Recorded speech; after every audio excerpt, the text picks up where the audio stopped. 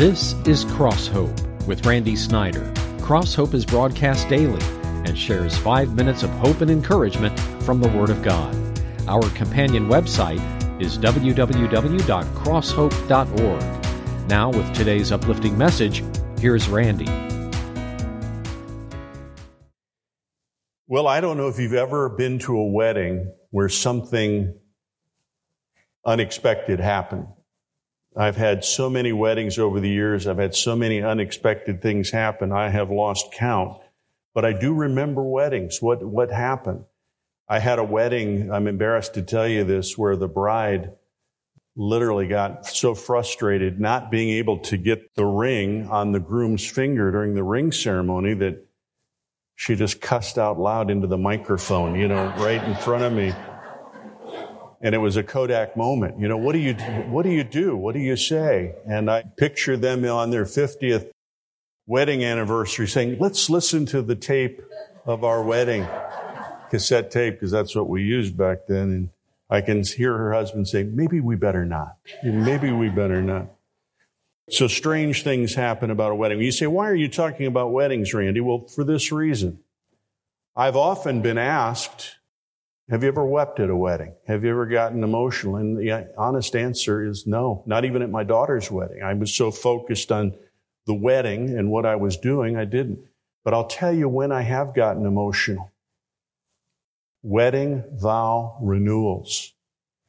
Where couples after 40 or 50 years renew their wedding vows with one another, and I have gotten choked up at that because there's something powerfully emotional about a wedding vow renewal. I remember a couple in Columbus came up to me. I didn't even know them after a service and said, Randy, you don't know us, but would you renew our wedding vows when everyone leaves, and we'll stand up here by the communion table and we'd like to renew our wedding vows. I didn't ask any questions. They said, we've had some difficult 2 years and we need to renew our wedding vows. And I didn't pester them with questions. It's none of my business, but we renewed their vows, and both of them wept openly as they said their vows to one another, and I got choked up. And I didn't even know these people, but I was moved by wedding vow renewal. I tell you that because today in the book of Joshua, we're studying the passage of Scripture, get this, where the Israelites renew their covenant with the Lord because they had broken it. They broke it because one man out of the entire 500,000 people stole things from the city of Jericho when it was taken and took a Babylonian robe. Babylonia is modern-day Iraq. Took a robe from Iraq, stole money, gold and silver.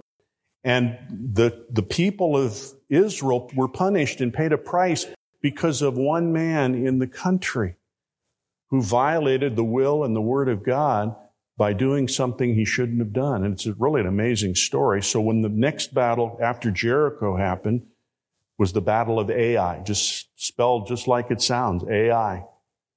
And they lost. They thought, we can take this country. We only need 2,000 or 3,000 men. We'll send them into battle. We'll take care of it. It'll be over with. And they lost. Their hearts melted with fear in battle, and they ran. And a number of them were killed. And so the people came together between two mountains. It's a natural amphitheater between a mount called Mount Gerizim and Mount Ebal. And it formed a valley that was like an amphitheater. And picture, believe it or not, hundreds of thousands of people gathering in this valley, and Joshua rededicates the country to serving the Lord. And that's what we're studying today, renewing the covenant that they had with the Lord so that the Lord would bless them.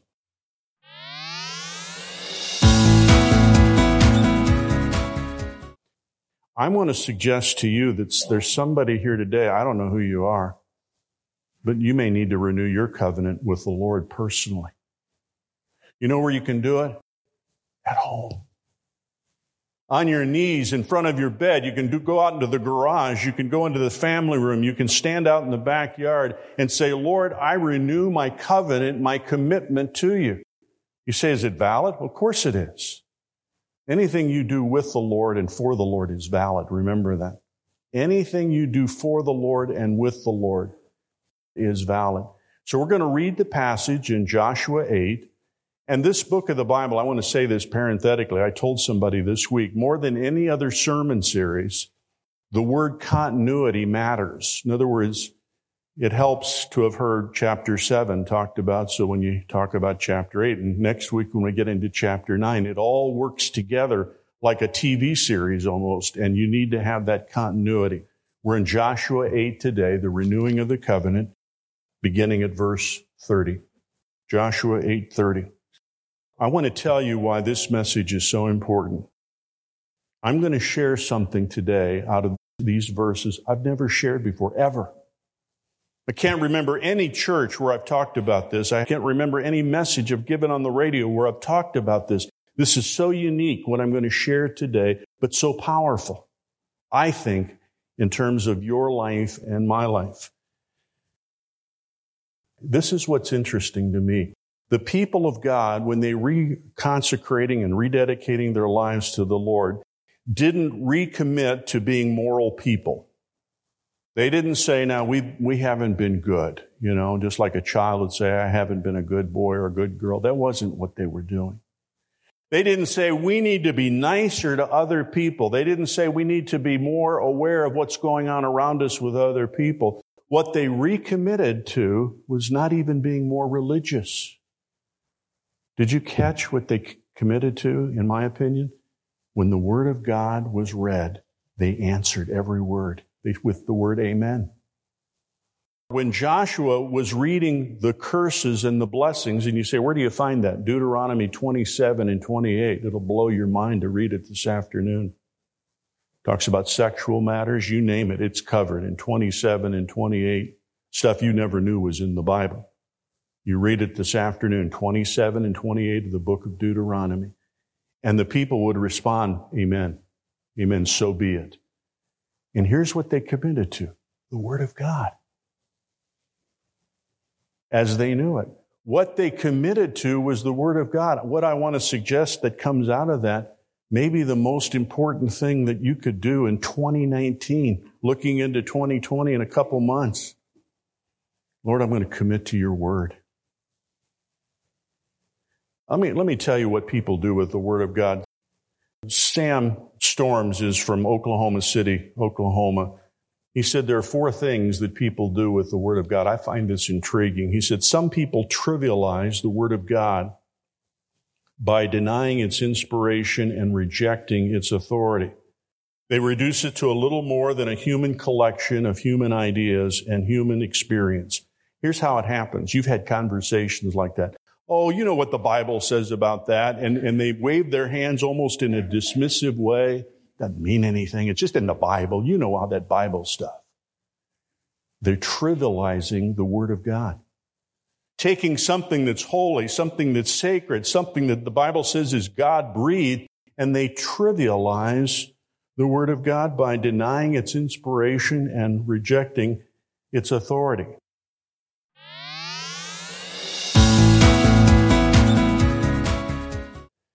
They reduce it to a little more than a human collection of human ideas and human experience.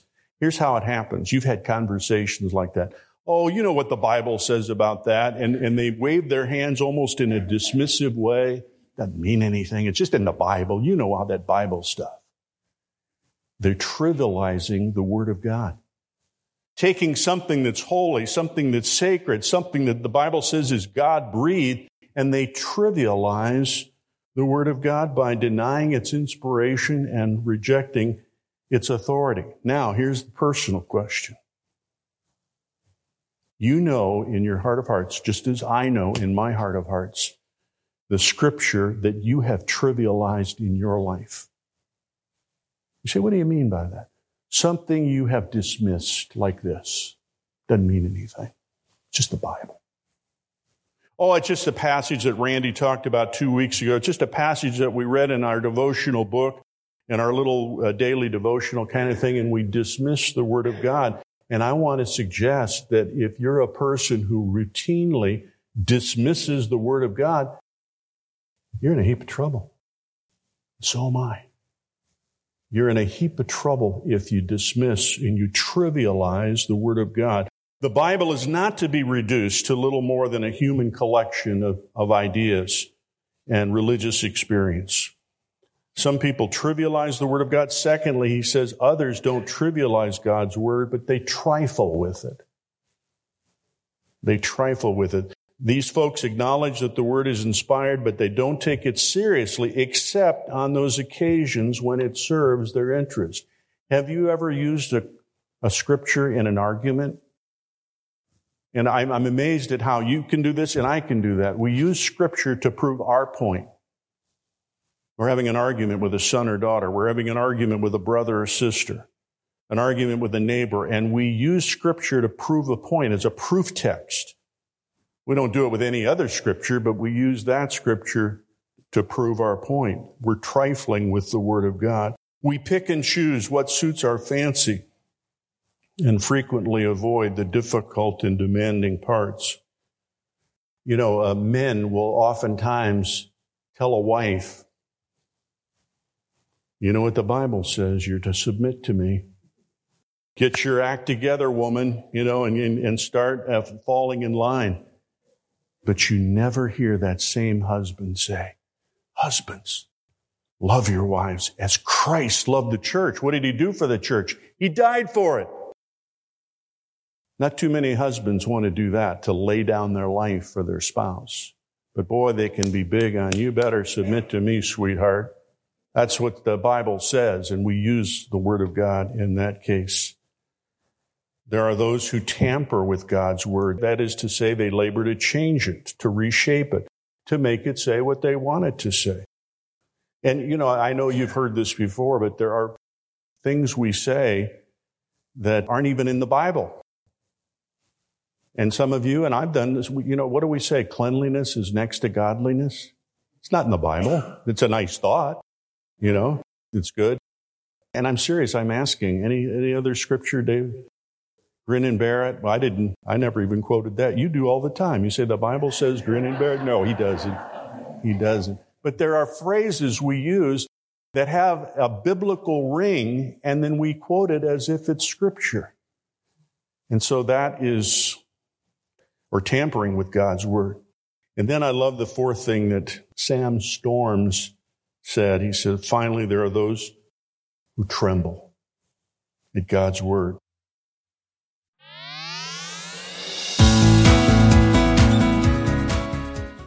And then I love the fourth thing that Sam Storms said. He said, finally, there are those who tremble at God's Word. This is the person to whom I look with favor. It's the man or woman who's humble enough and contrite in spirit, who trembles at the Word of God. We get excited by the Word of God, but we tremble because we realize what it is. Here's the most important thing I think I'm going to say today. You've got to come to the place in your life where you make a decision about what the Bible means to you. It's either something that I sort of take, sort of give it some serious consideration, but it doesn't impact my life. I don't take it that seriously. You come to the place in your life where you decide that the Bible is something that you do tremble at. Why? Because it's God's Word. It's not a magic saying. It's not a magical thinking kind of saying. It is what it claims to be, the Word of God. The person who trembles at God's Word is one who happily confesses that it's God's Word and is eager to obey it. The person who trembles at God's Word, he says, is the one who knows that his response or her response will either make or break his life and relationship to Christ.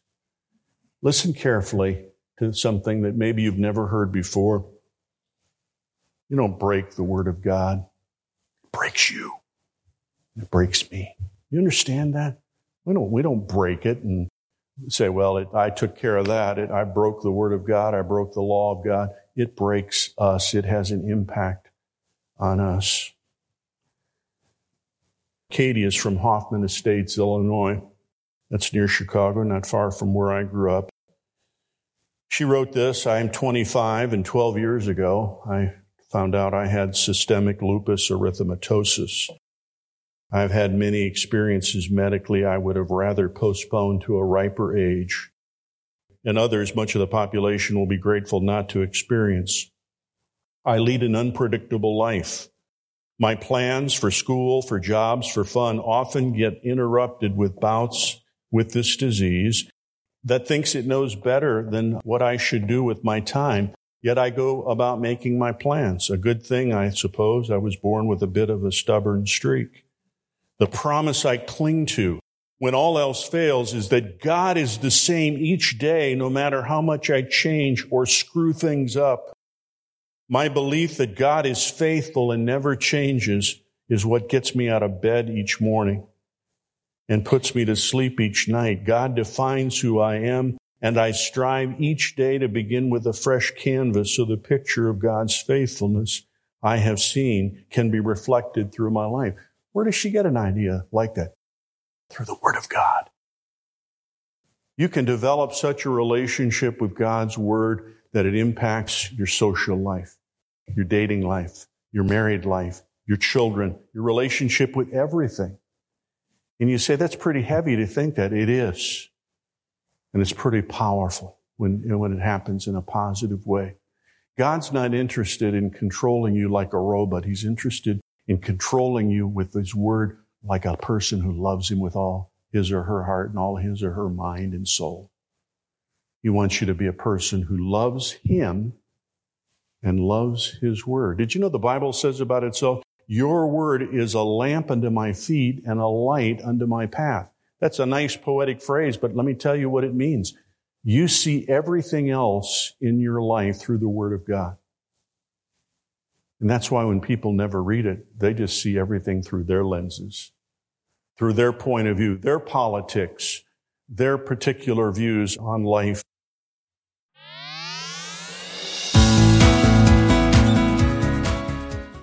I want to tell you about a doctor by the name of Alicia Canil.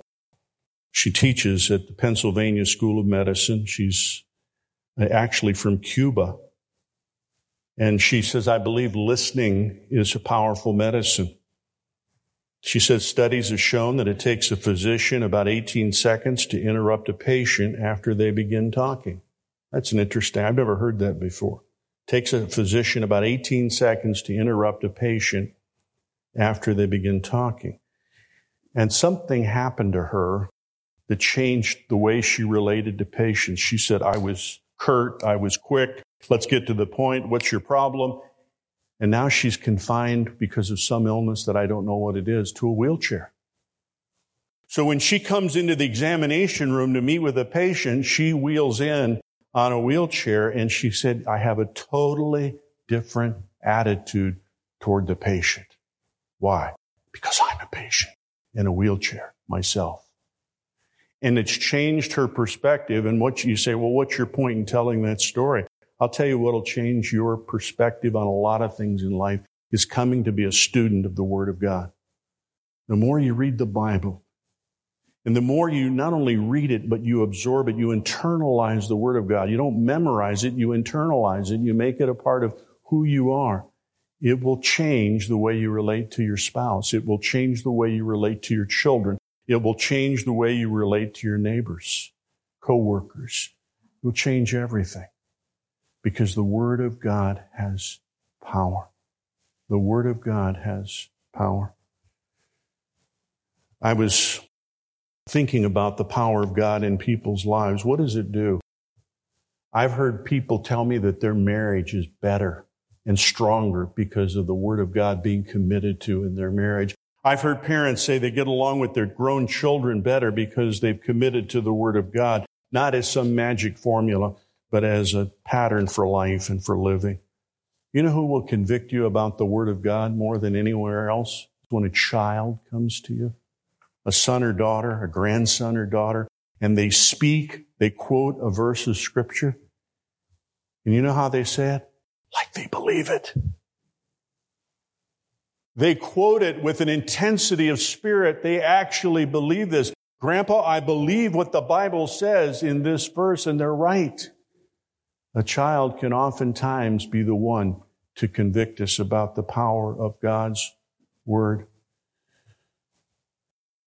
What do you need to do about the renewing the covenant in your life? I want to read verse 34 again.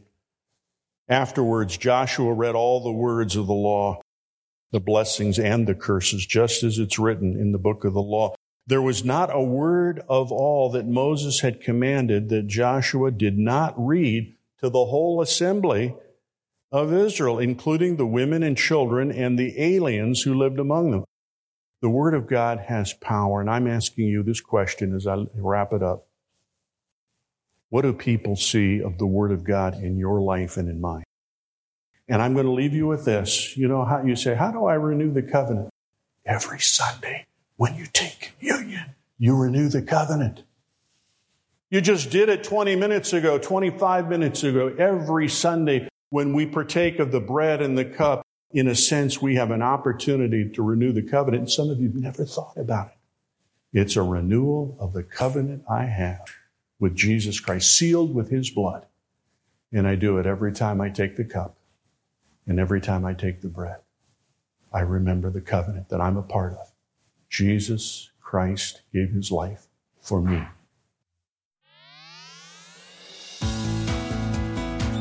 You've been listening to Cross Hope with Randy Snyder. For more information about this ministry or to re-listen to any message heard on this broadcast, go to our website at crosshope.org. Be sure to join us at this same time each weekday or listen at www.crosshope.org. Cross Hope is listener supported and is produced by Cross Hope Ministries Incorporated.